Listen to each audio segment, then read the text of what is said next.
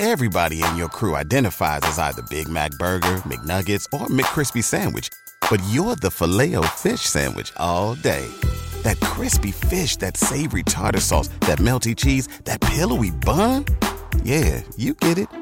Every time. And if you love the Filet-O-Fish, right now you can catch two of the classics you love for just $6. Limited time only. Price and participation may vary. Cannot be combined with any other offer. Single item at regular price. Ba-da-ba-ba-ba.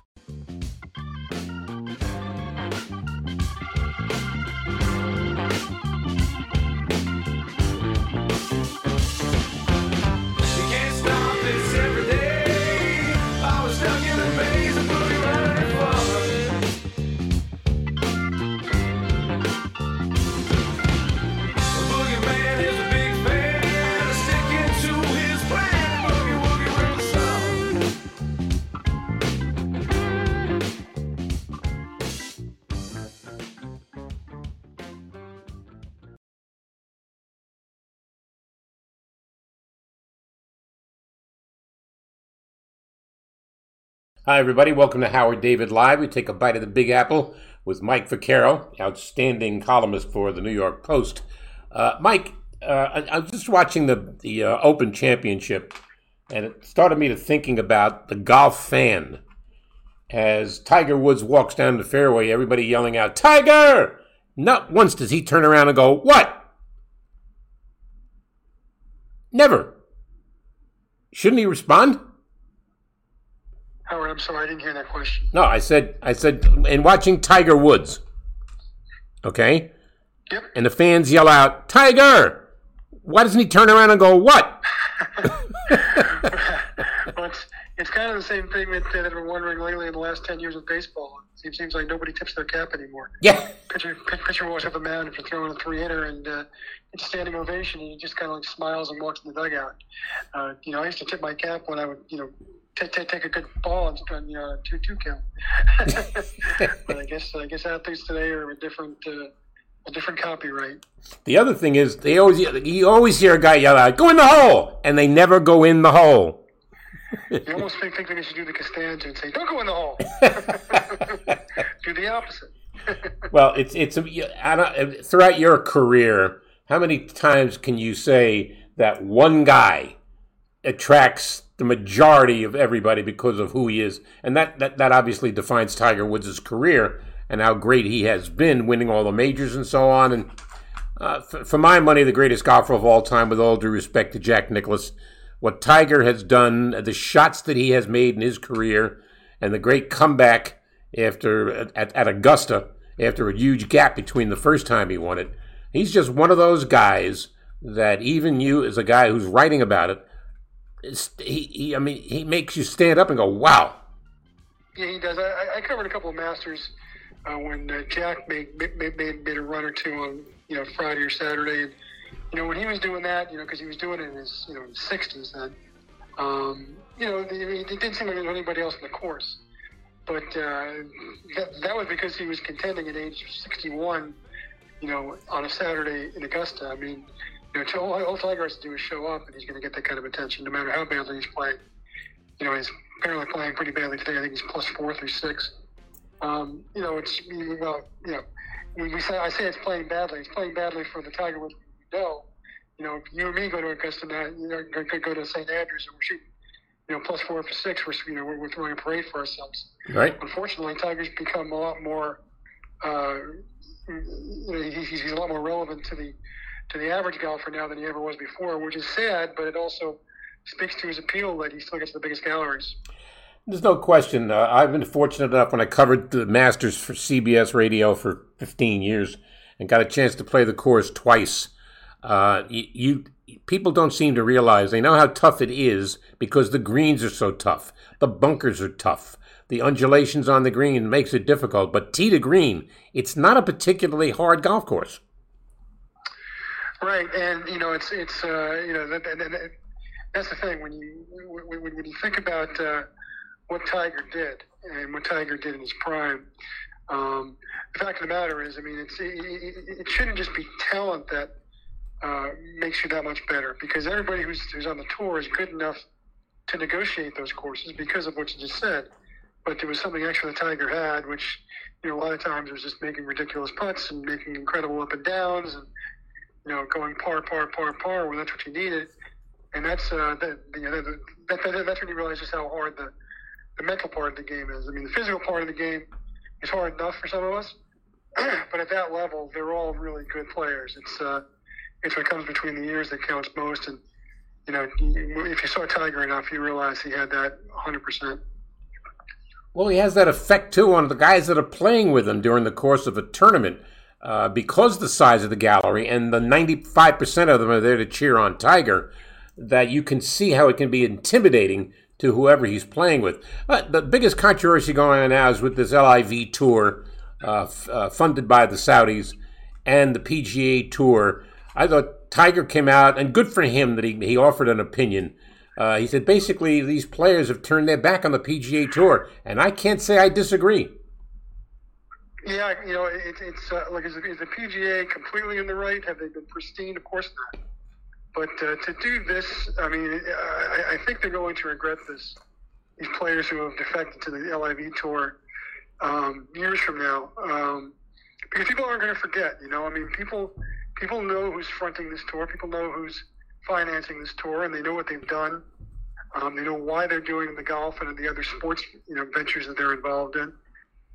I just don't think it's going to go away, And maybe Phil Mickelson won't care. He's counting his, $200 million or so. But I think it does matter. And look, the thing about Tiger, he's had a wealth of critics through the years, and a lot of that criticism has been merited. He's behaved poorly, off the course, on the course. Mm-hmm. But the one thing about Tiger that was never in question from day one, he knew how important legacy means in golf. He's a guy who was very quick to talk about having the Jack Nicklaus stuff in his room where he detailed all of his major wins. It mattered to Tiger to be remembered in the context of the greats.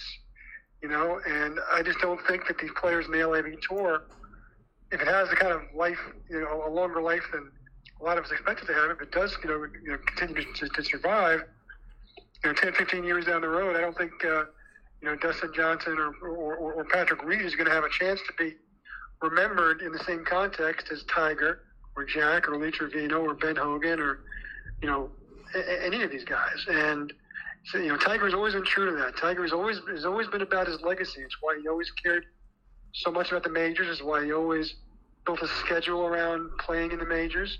It's why he always made it fairly clear, even if he never said the actual words. He clearly was eyeing Jack's record for when he was 15 years old. And so, from that standpoint, Tiger is the same exact guy now that he was then, and he hasn't changed. And yes, he's made a lot of money. And cynics will say, well, it's easy for him to talk about turning back on the PGA Tour and how these guys in the LIV Tour took the easy money when Tiger has made, $500 million in endorsements, which came away from the golf course. But those endorsements all came because of what he did on the golf course. So I don't think it's hypocritical, and I do salute him because he's never wavered. He's from day one been about his legacy and about what that legacy will mean in terms of the other all-time greats who ever played the sport, and he's been true to that. He's Mike Vaccaro, columnist from the New York Post. Through all your years of writing and covering all sports, and it's certainly in New York where there's so many storylines and so many teams to cover, what's going on now in baseball with the Mets where they are and the Yankees where they are? And the Mets have just completed a winning 2 out of 3 from their arch rival Atlanta Braves. So it's July, putting things in proper perspective. These two teams are going to play each other 12 more times between now and the end of the year. What do you take away from this if you're the Mets? We've accomplished something. This is just another step. How much importance do you place on them beating Atlanta 2 out of 3? Well, if you're a Mets fan who tends to be a little bit sky is falling in nature, I think you can take a deep breath and say, okay, they showed me something. I don't have any such worries about the Mets themselves because from day one, thanks almost entirely to Buck Showalter's influence, they've been unimpressed by when they played well, and unpanicked by when they've not played well, and they've simply gone about their business. And I think this is a byproduct of that. Look, the Mets went in there a wounded team. No Jeff McNeil, no Starling Marte. They're both all-stars. Obviously, DeGrom is still on the shelf, and the Braves aren't entirely whole, but they are certainly more whole than the Mets. And they went into Atlanta and they beat them 2 out of 3, and that's a good thing, and it shows who they are as a team. But afterward, it really showed who they are as a team also, because he said, look, it's a series win in July. It's great, maybe, but we fully intend to see the Braves the rest of the season and expect to be fighting with them for the pennant, and that's how it should be. And to me, that's a sign of a mature team. It's not a team that's too impressed by itself or too worried when things go wrong. Which is, look, I mean, they're still a team without a very long losing streak this year. I think their longest losing streak is 3, and I think they've only done that once or twice. That says something. It really does. Even the Yankees just recently lost 3 games in a row. So these are things that happen to teams all the time, and I think I'm more impressed by how a team handles itself after prosperous times and after thin times. And if they stay kind of the same, which is I think with the way the Mets are, to me that's what's most impressive. I think I read it, maybe it was in your column yesterday. Since 1995, the Braves have won the division title in the NL East 16 times, the Mets only twice. How much of that is a factor, or is it just part of history? Yeah, I think it's a factor for the fans. I think that's the reason why the fans are so nervous, because it's the fans who build up history with the team. I mean, if you started rooting for the Mets in 1972, then your frame of reference for what the Mets did, or same thing with any other team, is 1972 on. So you tend to lump all of that together, even though half the team's fathers weren't born before in 1972. And so I mean, I don't think it matters a bit to Brandon Nimmo or to Pete Alonso or to or to Bassett that the Mets have had some heartaches in the past, because it had nothing to do with them.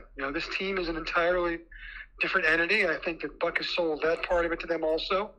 And nothing that came before years ago matters, but really, in Buck's view, nothing that came yesterday matters. It's all about today's game, and he's got a bunch of players who have completely bought into that. And when players buy into a manager or a coach's vision like that, good things generally happen, and that's really what's happened, I think, with the Mets. I'm not saying that Buck is responsible for pitching a shutout or hitting as many home runs and driving as many runs as Francisco Lindor or anything, but I do think that he set a tone from the moment he got the job, certainly from the first day of spring training, and it shows in how the Mets have really kind of grinded their way through this season and found a way to stay in first place for most of the first 3.5 months of the year.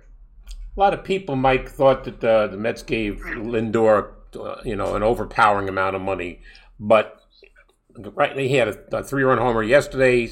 I think he's got 62 RBI at this point in time, which is what I think he had all of last year. I say they're getting their money's worth from him. They're getting their money's worth this year for sure. Look, they didn't get it. Look, they didn't get that last year. And who knows, in 6 years you might look at that contract as just a remarkable all-time epic albatross. But I mean, one of the good things about having a billionaire, 15 times over, like Steve Cohen as your owner, is that, taking those kind of risks doesn't bother him, so it shouldn't bother the fans. And look, I mean, I hate to keep rehashing the past ownership and whatever sins they may or may not have committed, but the fact is that for a lot of different reasons, they weren't able to compete at anywhere near this kind of level financially, didn't have this kind of financial muscle, were reluctant to play in the deep end of the water when it came to spending a lot of money. So, when you have that for over 10 years like they did, fans get a little bit beaten up by that. And I still think that it takes a lot of Mets fans some time to take a deep breath and say, whenever they see what this guy's making or what this guy may be commanding in free agent next year, it's like it's a different game. I mean, this guy plays with monopoly money, and that's to the Mets great good fortune right now, and you just have to learn to adjust. So to me, I mean, yes, I mean the short answer to your question, and I know that was long-winded, was Lindor has definitely been exactly the kind of player that the Mets hope they would get. I mean, look, he's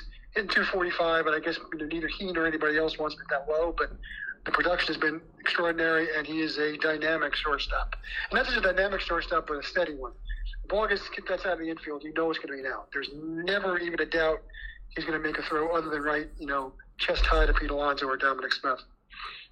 Meanwhile, the Yankees, with a double-digit lead in the division, having said that, I can't see any major league team, particularly a Yankee team, or for that matter, a Met team, get too comfortable with a lead, and they've got a substantial lead right now. Okay, they're hitting a couple of rough bumps, and Aaron Judge in particular is going through a rough time now over the last 4 or 5 games, but I could see it. I mean, at some point, he's going to snap out of it, and he can carry the team by himself. He can, and look, yeah, I'll say this, Howard. I think that the Yankees are in the absolute perfect position you can be as a team because they're, 14 games up in their division, so they know that. Look, I get it. There have been comebacks in the past, 1951 with the Giants, 78 with the Yankees, but the Yankees are going to win the AL East. I think that's pretty clear, especially because it looks like everybody else below them is going to beat each other up. Amazingly enough, now the Orioles are a relevant team again. So they know they're going to finish first in the AL East, but they also have something to play for, in that I think they pretty adamantly want to be able to finish with a better record than the Astros, because I don't think they want Game 7 of an ALCS, assuming that both teams are going to get that far in Houston. They'd rather have that game in New York, and so they have to stay sharp because they got to stay ahead of the Astros. So they really have the best of both worlds. They're gonna have they have the comfort level of knowing that they have that big lead in the East, but they also I think at last look they're 3.5 games ahead of the Astros, and which means they're going to have to continue to play at the top of their game in order to kind of maintain that advantage, and it's a great thing for them, I think, having both of those things. You know what everybody talks about, the Astros, they make the reference to sign stealing and all of that stuff. I don't believe, personal opinion, I don't believe the Major League Baseball was tough enough on the penalty. I thought it should have been more severe. It isn't. But anytime the people mention the Astros, they're going to always come back to that World Series. Yeah, and that's both fair and unfair. I mean, it's fair because it's on their permanent record. And, you should definitely, I think, if you're a baseball fan, look, kind of with a little askance at the fact they won that championship. But, we're talking about 5 years later, and you're talking about an Astros team now that, has lost this. I mean, this is a team that's lost Garrett Cole. It's lost Correa. It's lost Springer. And yet they're still the second best team in baseball. Mm-hmm. So it's clearly that they're doing something right down there. And they've lost their general manager. They've lost their manager. So, I mean, something in the culture there, and I really hate that word too as much as you do and everybody else does, but clearly something in the culture is going right there. I think they picked the absolute perfect manager, Dusty Baker. But obviously, I mean, they're a team that has not at all diminished their product, even though they've taken some substantial losses in terms of player personnel the last couple of years. Mike Vaccaro of the New York Post, speaking about general managers, we weren't, but as long as you mentioned general manager, how can you bypass a guy like Alex Anthopoulos, the general manager of the Braves, and what he did last year without Ronald Acuna Jr., who was on the shelf, and he pulled the strings and got this player, and that filled an outfield with a whole different group of people, and they won the World Series. I could see this guy trying to make another big splash to help them against the Mets. Absolutely, and I think that to me that was the most feel-good story about the Braves last year. I mean, obviously, when the World Series, that's the ultimate feel-good story. But the fact is that I can remember they were in Citi Field not long before the trading deadline last year. They had like a 5-game series with the Mets, and I think they won 3 out of 5. I think the narrative was that they had lost 3 out of 5, and pretty much would have started waving the white flag. And they didn't. They came out of that series, reasonably 5 or 6 games behind the Mets, and decided to go for it. And to me, that's in a time when we see too many teams that are blatantly tanking, which is just, to me, anathema to why you become a sports fan. It's just so refreshing to see a guy who goes for it. Now, he happened to hit all aces on his acquisitions. Those are the players that really fuel their championship run. And they all played well in October, and you can just as easily, stumble and make terrible moves. So, just going for it doesn't guarantee you a thing. But I love a general manager who goes for it. It's why, switching sports. I mean, I don't think that the Durant Kyrie Irving thing is going to wind up in the history books as being a great thing for the Nets. But the fact is that Sean Marks decided to make a run for it. And too often general managers are just trying to play it safe to make sure they have a job next year. What Anthopoulos did last year was say, I'm going to go for it. It really paid dividends. You talk about the net situation. We've heard so many twists and turns to the story. Now we're hearing that they may wind up back in Brooklyn, or Irving may come back even if Durant doesn't. The fact of the matter is it's going to be increasingly difficult to trade Kevin Durant, because what do you consider fair value, and what team is going to want to deplete their team to get arguably a great player? I understand that. And for Irving, let's face it, his trade value has sunk considerably. Right. Well, look, I think that the definition of fair value is going to have to change between now and the training camp.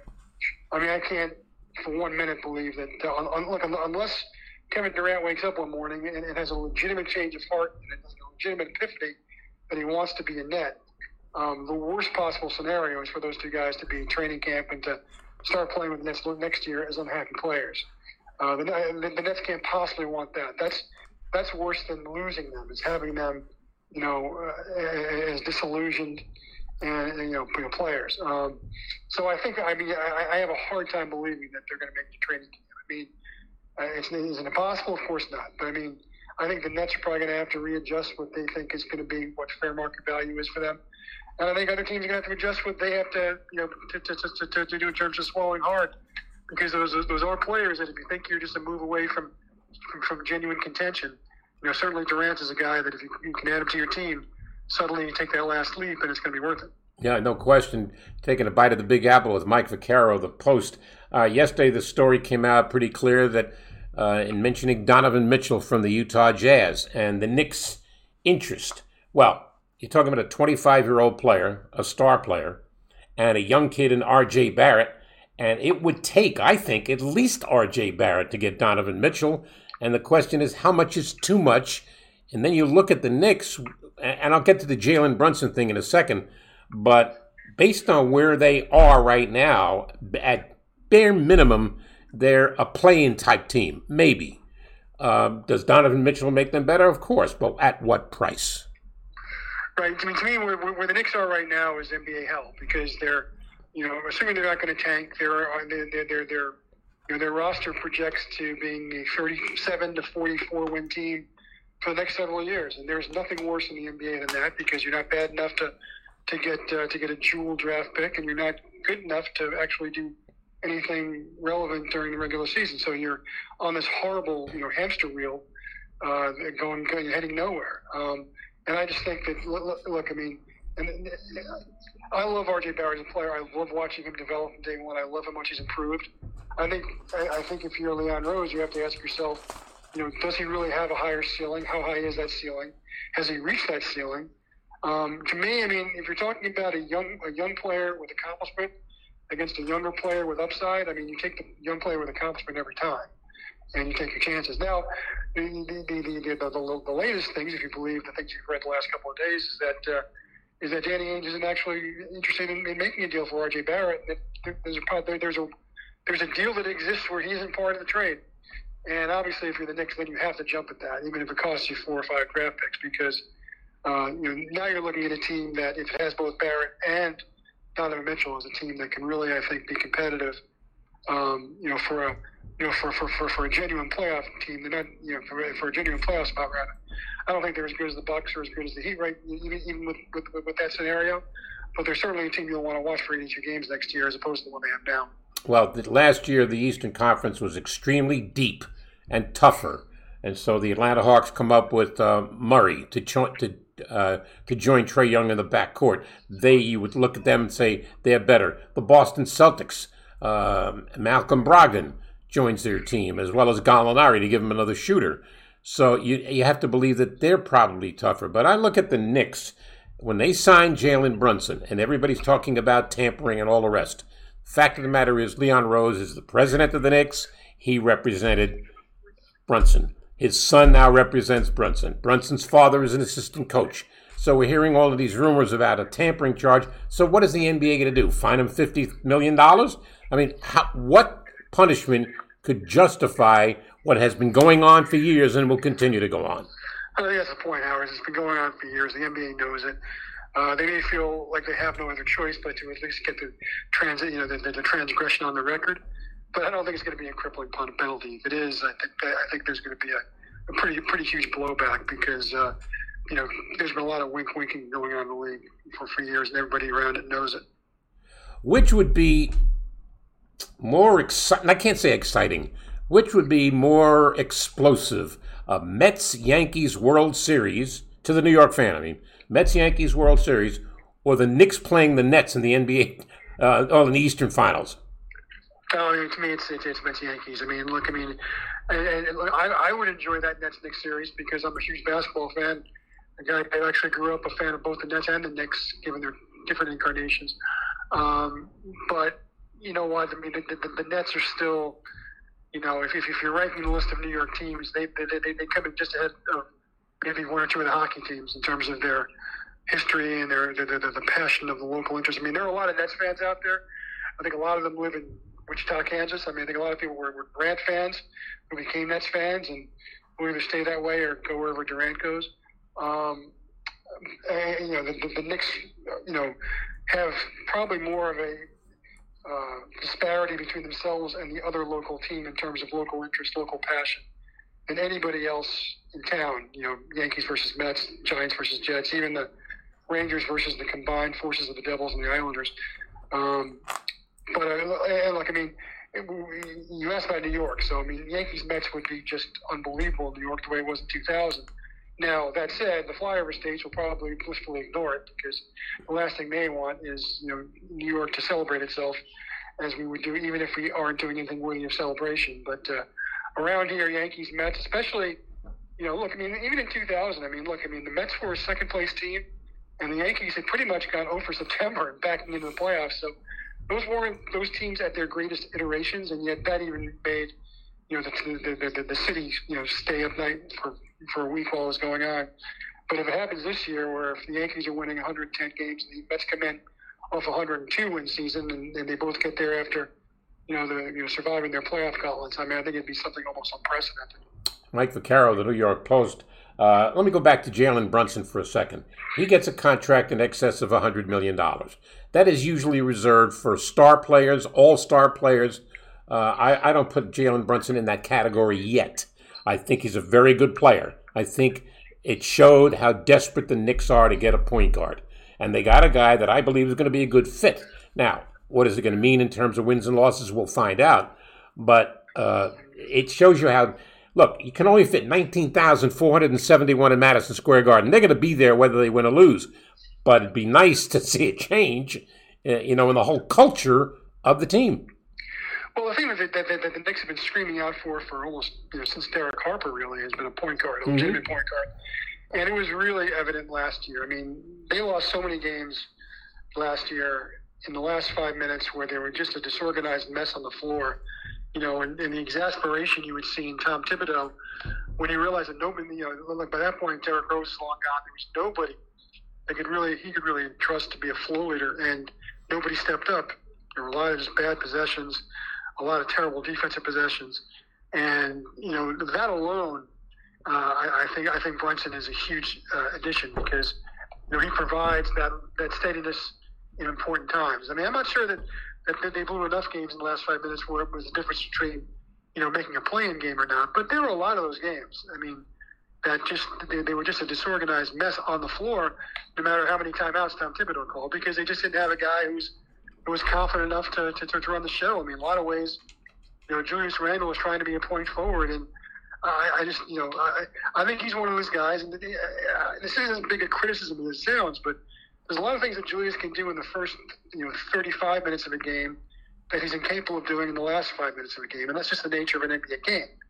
I mean, you can do a lot of, you know, electric things until the other team is paying attention to you, and then I think that you really need a point guard. You don't need a point forward who's kind of dabbling in playmaking. You need a guy who is a playmaker, and I think that's what makes you know this addition so valuable. Well, one of the things that has to be sorted out early on is Jalen Brunson needs the ball. Julius Randle wants the ball. Obviously, he's the one who's going to have to make an adjustment to his game. But let's not rule out the possibility that some team may come knocking at the Knicks' door and try to make a trade for Julius Randle. And that happens, you're going to have to listen because it'll offer them flexibility and it'll make the lineup more flexible too.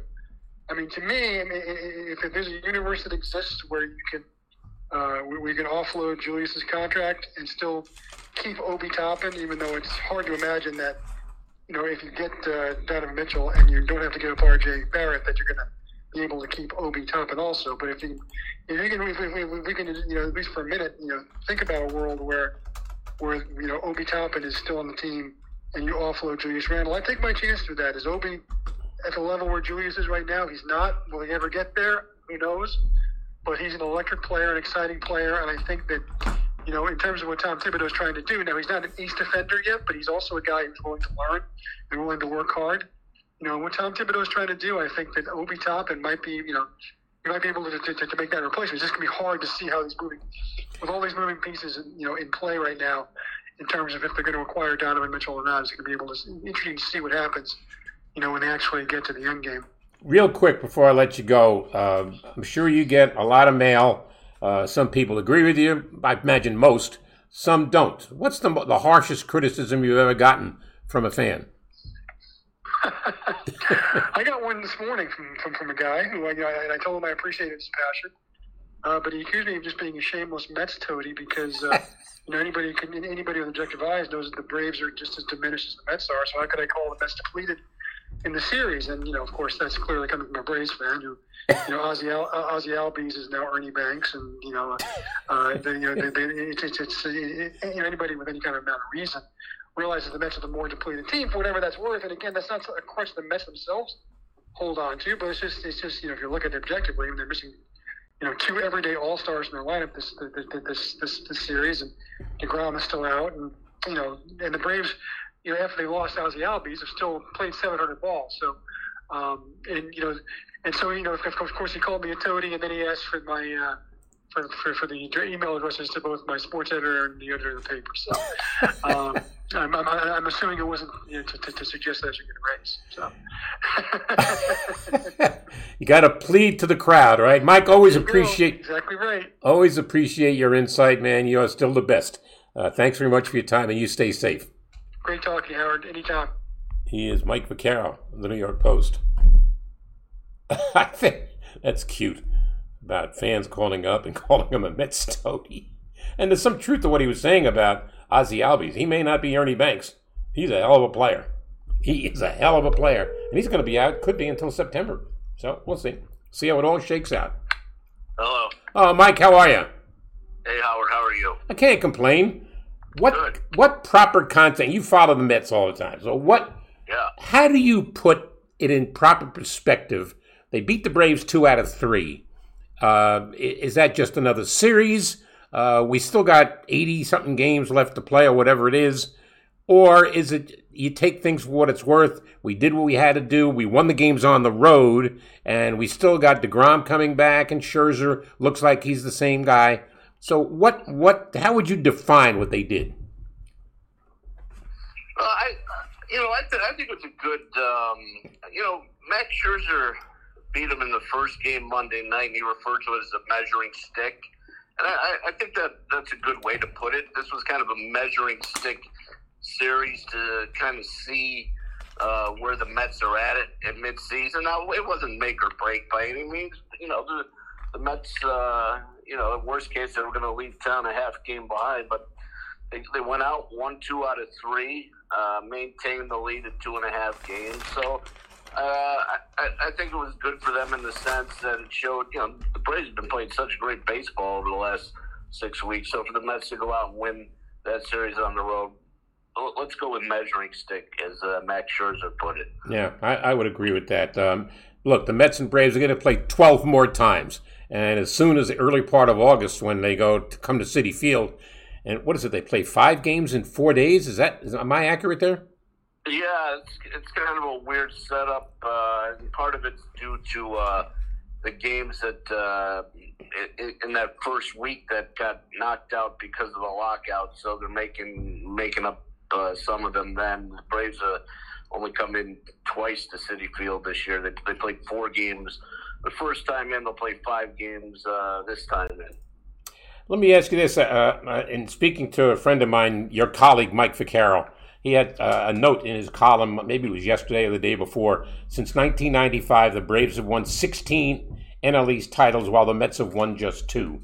Does anybody look at that more than just a historical fact, or how would you qualify that?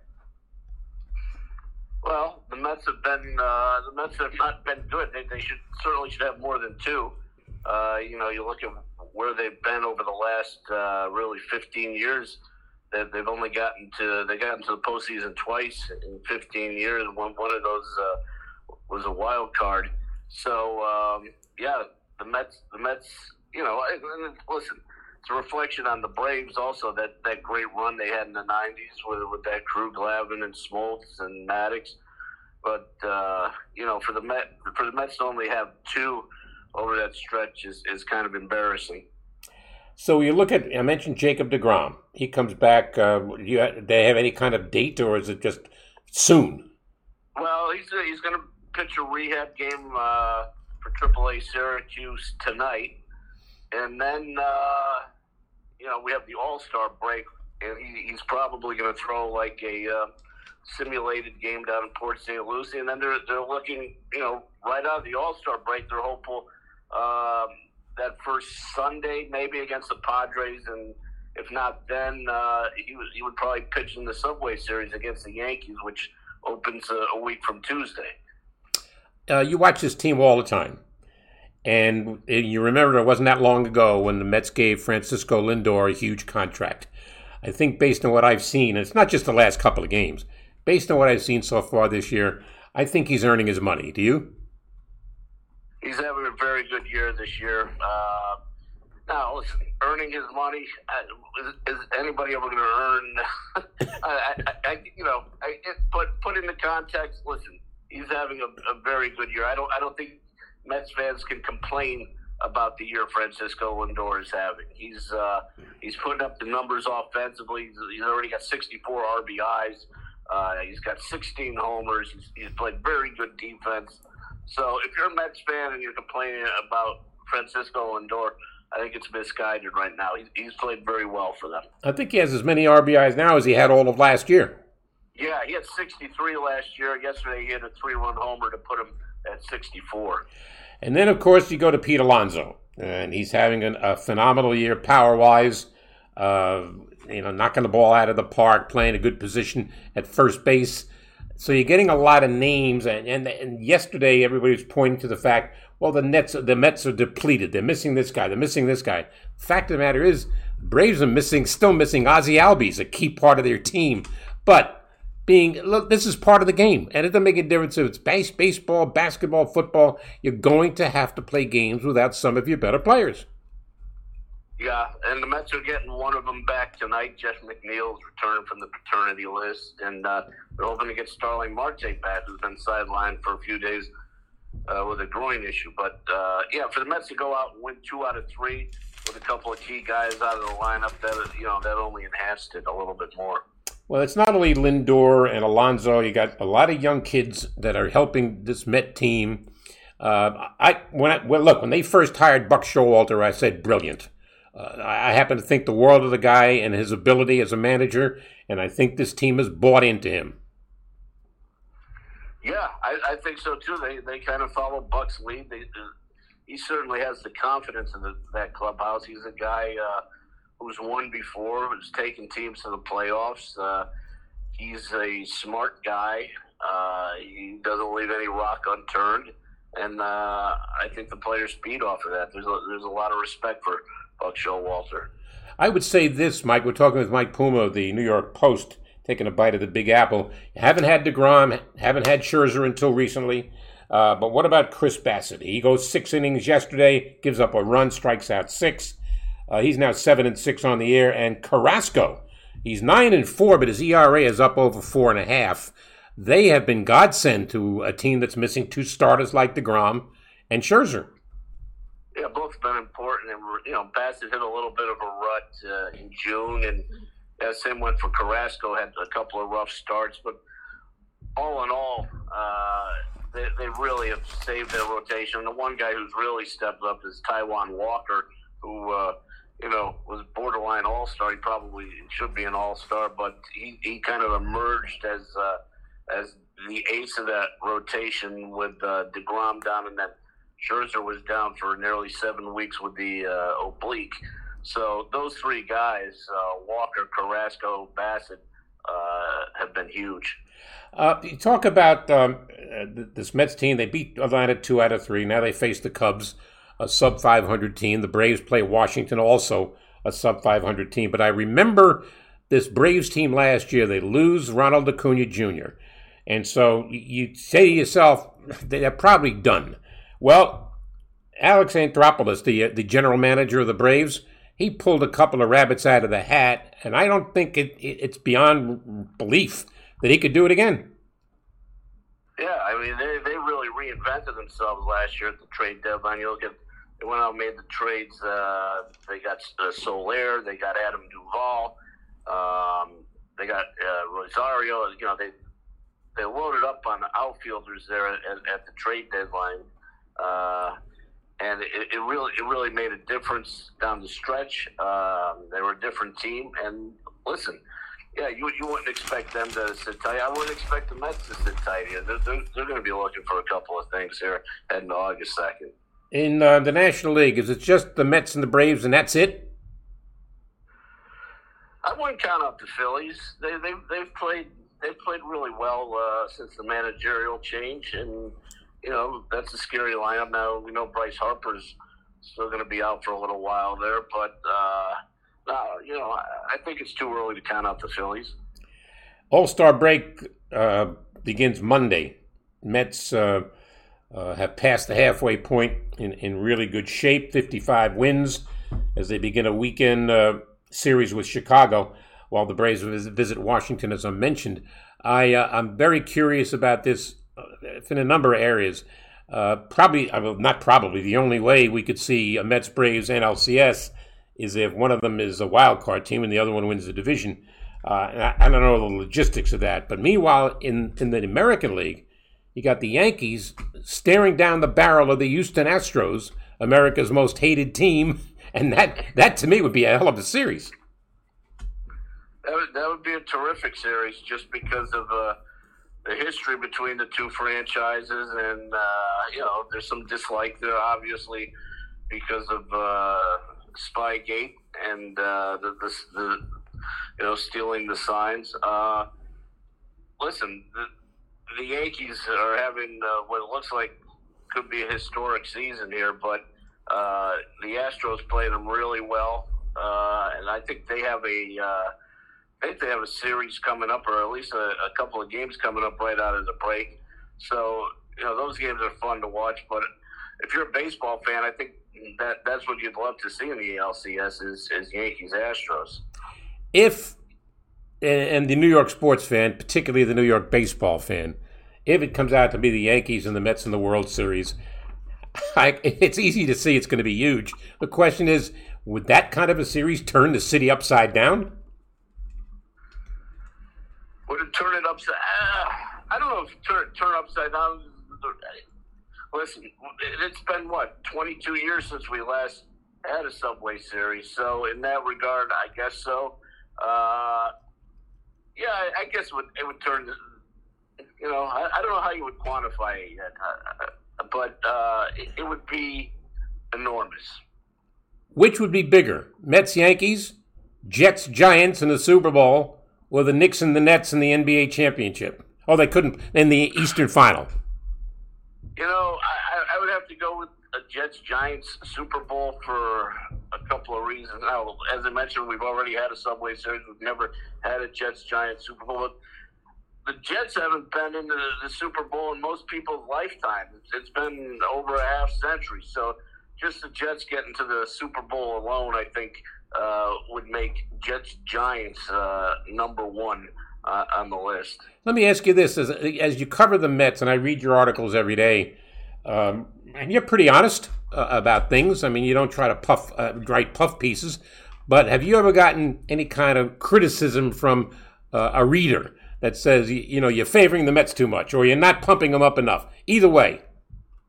Oh, I hear it both ways. I hear it that, you know, that you're too easy on the Mets, and then, you know, the next day you'll hear from somebody saying you're too critical of the Mets. So, yeah, I get that all the time, whether it's in emails, on Twitter, but, you know, that's just, you know, everybody's got kind of their own perspective. Well, every time you go into a locker room, you interview somebody, Is there an interview that you have never forgotten because it made an impact on you? Oof, an interview I've never forgotten because it made an impact. That's one I'd have to think about. I don't have one off the top of my head, Howard. I'm sure if I sat down and made a list, but when a locker room interview impact, I would say nothing comes to mind right now. Well, the only reason why I brought it up to you is that I'm in the middle of writing a book on some of the things that have happened to me during the course of my career. And if there was an interview that stood out, considering who it was with, it was an interview I did at Augusta with Arnold Palmer, the year he played his last Masters. And because I was covering it for CBS Radio, and then I see him behind the clubhouse talking to some people, and I went over to him and I said, "Excuse me, Mr. Palmer." I said, "Can we do a taped interview?" He says, "Absolutely." He brings me over to there's a big tree right behind the clubhouse with chairs underneath it. "Let's sit here out of the heat." Do you know I did? I only wanted to do 15 minutes with the guy. We wound up doing an hour, and he wouldn't let it end. And so the first question I asked him was, where did this love affair for Arnold Palmer come from here at Augusta? He stopped, he looked at me, and he goes, "Wow, what a great question." And he gave me a great answer. Now we fast forward to a year later, and I'm walking behind the clubhouse at Augusta, getting ready to go to my broadcast position, and Arnold Palmer's standing there. He sees me, and he waves at me. And then I wave back. And he asked me to come over. He goes, "I apologize. I know your first name is Howard. I forgot your last name, but I just wanted to say hi." And I said, "Mr. Palmer." He says, "Arnie." I said, "Okay, Arnie, you've been interviewed by 1,000 people. How do you remember me?" He said, "Because of the question you asked me, I never forgot it. Where's this love affair come from at Augusta and Arnold Palmer?" You know how, I felt like I wanted to leap off a tall building. That is a terrific story. Well, it's all true. It's like, let's face it, you come across a guy like Arnold Palmer if you're lucky once in your life. Yeah. So I'm gonna. Go ahead. No. I'm sitting here trying to rack my brain a little bit at one that really jumps out. I'll probably come up with it the minute I hang up. But no, that's all right. That's okay. Right now. That's okay. Before I let you go, look, the Braves, the Mets beat the Braves 2 out of 3. If I say that one of the things that came out of this, I think it gives the Mets confidence. Yeah, I'd say it gave the Mets confidence here, just to go out and beat a team that's been red hot, and to do it without a couple of key guys. Well, the biggest thing is DeGrom's coming back. Scherzer, we've already seen. He's the same guy. And I'm only making a 2-game sample of that, but I've seen enough. Hey, Mike, appreciate your insight on the Mets, and you stay safe. All right, Howard. Thanks. Take care. It's Mike Puma, the New York Post, covers the New York Mets. I don't have a crystal ball. I don't profess in seeing things in the future. I do know this. The Yankees are going through, believe it or not, a little bit of a rough patch. But Aaron Judge is too good a player. Too good a player to go through an extended slump. He's going through a rough patch. Now his average has dropped about 10 points. He'll be back. Stanton is still hitting the long ball. He got one last night. And they win a crazy end with a couple of wild pitches that brought DJ LeMahieu home with the winning run in the 10th inning. I like this Yankee team a lot. I like this Mets team a lot. But I think that the Yankees having to deal with the Houston Astros probably later in the year into the playoffs and maybe to the ALCS. I look at the Mets and say, if they can dispose of the Braves, and that's easier said than done, I'm trying to figure out where else they're going to get a challenge. The answer is obvious. It's in Los Angeles because the Dodgers are for real. Appreciate your time. You stay safe. Thanks for being a part of Howard David Live.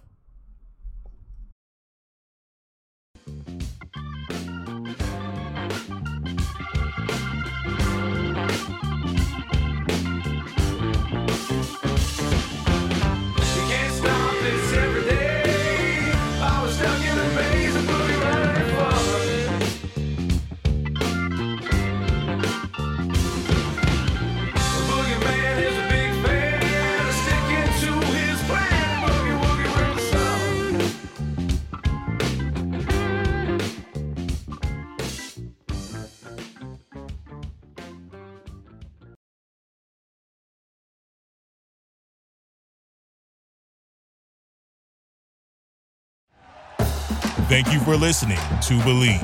You can show support to your host by subscribing to the show and giving us a 5-star rating on your preferred platform. Check us out at Believe.com and search for BLEAV on YouTube.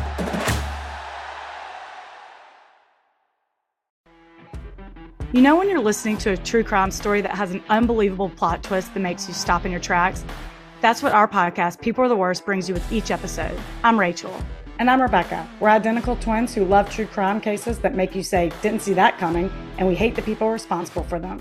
Listen to People Are the Worst now on Apple, Spotify, or wherever you get your podcasts.